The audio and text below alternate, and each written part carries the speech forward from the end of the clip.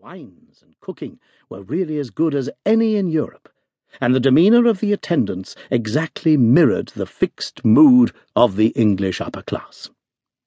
The proprietor knew all his waiters like the fingers on his hand. There were only 15 of them, all told. It was much easier to become a member of Parliament than to become a waiter in that hotel. Each waiter was trained in terrible silence and smoothness, as if he were a gentleman's servant. And indeed, there was generally at least one waiter to every gentleman who dined.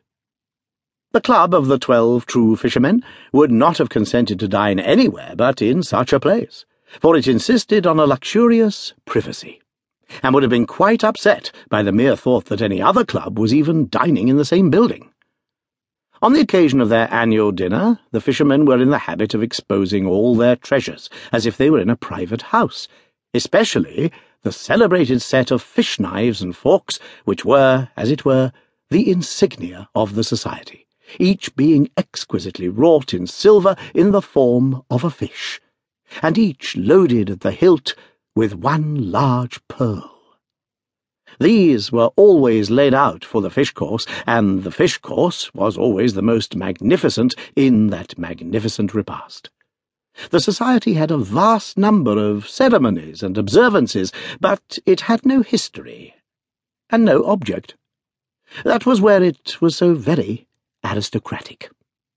You did not have to be anything in order to be one of the 12 fishers, unless you were already a certain sort of person. You never even heard of them. It had been in existence 12 years. Its president was Mr. Audley. Its vice-president was the Duke of Chester. If I have in any degree conveyed the atmosphere of this appalling hotel, the reader may feel a natural wonder as to how I came to know anything about it, and may even speculate as to how so ordinary a person as my friend Father Brown came to find himself in that golden galley. As far as that is concerned, my story is simple, or even vulgar. There is in the world a very aged rioter and demagogue who breaks into the most refined retreats with the dreadful information that all men are brothers, and wherever this leveller went on his pale horse, it was Father Brown's trade to follow. One of the waiters, an Italian, had been struck down with a paralytic stroke that afternoon, and his Jewish employer, marvelling mildly at such superstitions, had consented to send for the nearest popish priest. With what the waiter confessed to Father Brown we are not concerned, for the excellent reason that that cleric kept it to himself, but apparently it involved him in writing out a note or statement for the conveying of some message or the righting of some wrong.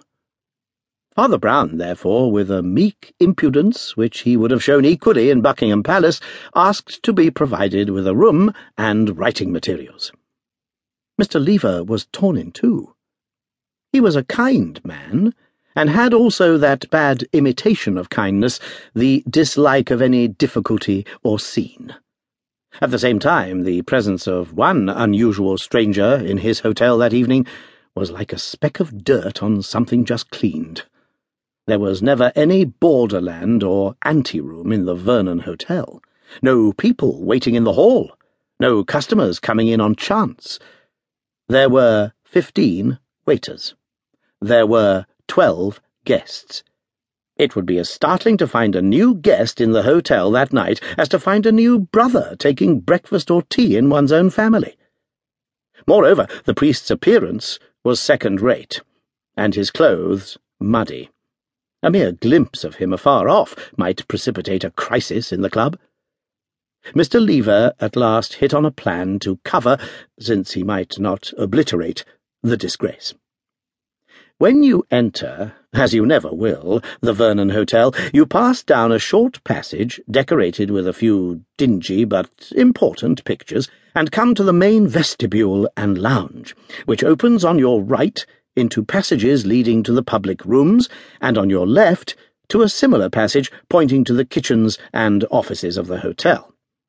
Immediately on your left hand is the corner of a glass office which abuts upon the lounge, a house within a house, so to speak, like the old hotel.